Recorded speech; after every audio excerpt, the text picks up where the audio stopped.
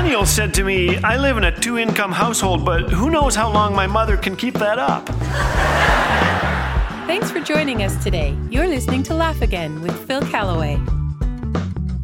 Today we present Now You Know, some relatively useful facts with which you can impress your friends. Here we go. In the UK today, just 30% of workers will take a proper lunch break. And this year, Canadians will leave more than 31 million vacation days unused. Each day, 108,000 Americans move to a different home and 18,000 to a different state. 45,000 new vehicles are purchased and 87,000 are smashed.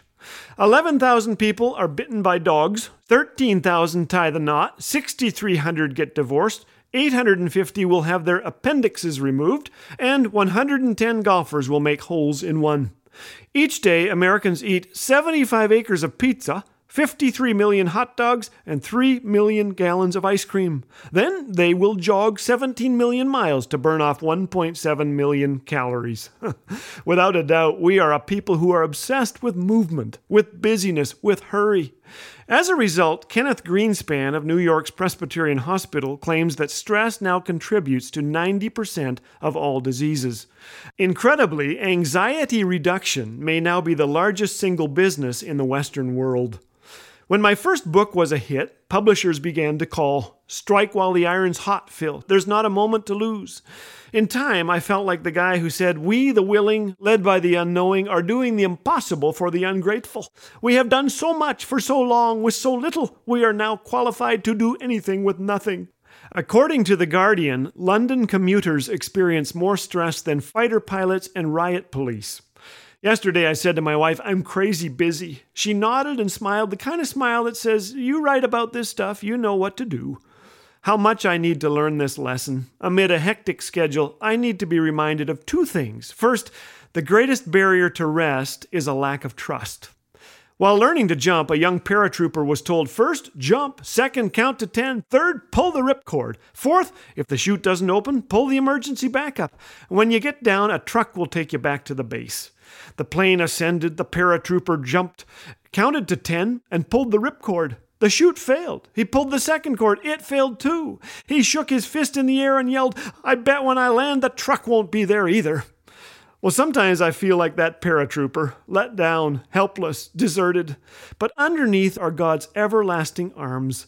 Excessive busyness is a warning light that we need to trust Him. Second, a field that has rested gives a bountiful crop.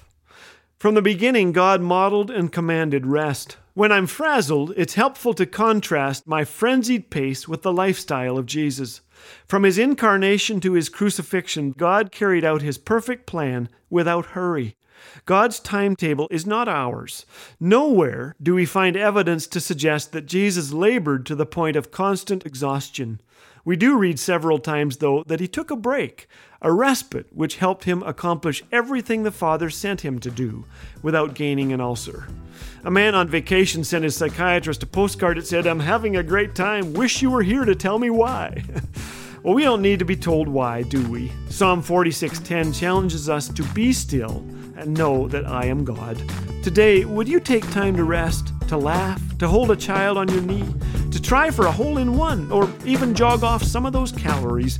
Better yet, take time to celebrate what God has done throughout history and trust Him for all He's going to do.